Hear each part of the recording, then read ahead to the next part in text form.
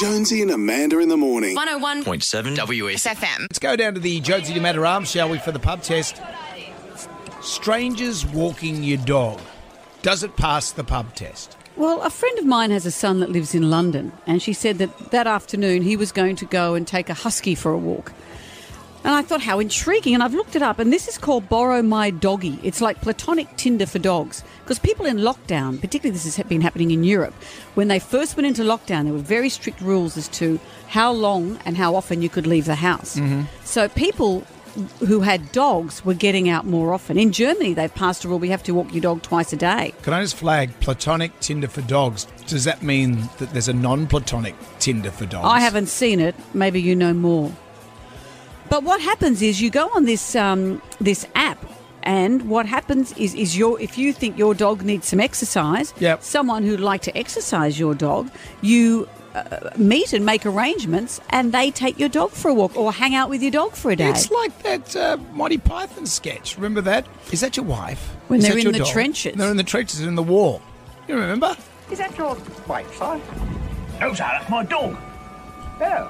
Perhaps I could take her for a walk sometime. Oh, yes, sir, of course, sir. Anytime. You can't tell which one of them's insane. So you know, how would you feel? I'd feel a bit jealous if I came round, strangers well, I came. don't have a dog, but if I came round and said, hey, I'll take Minnie the Moocher for a walk, how would you feel? I wouldn't mind, as long as she gets exercise, I guess. But strangers, I don't know. You don't know. I don't know. What are they going to do with your dog? But if my dog wasn't getting any exercise, I'd be thrilled to think why that do you she have was a dog then?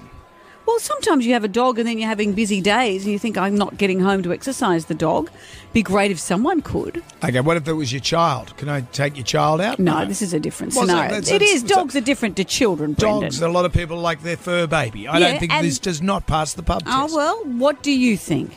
Strangers walking your dogs. Does it pass the pub test? Of course it does, absolutely. I'm actually a dog walker and I've been doing this for 10 years. And we're not strangers. Once we meet the family, we become friends, or like work colleagues, because we're employed by you to give your dog a really marvellous time. I think if you're a dog walker, it's fine. But then what happened with me was my dog started liking my dog walker better than me. So that's when you come into issues. Yes, it does. I have been working from home since March and I walk 3 times a day. I have no one to walk with. I'd love to take someone's dog for a walk. The people next door, I've actually put my hand up to walk their dog because it barks all day, constantly. I think it's bored. I'd do it for free just to shut the dog up. There you go. Well, where does it stop though? Oh, can I take your wife for a walk? Or a lie down? See? Started a slippery slope. Jonesy and Amanda in the morning. 101.7 WSFM.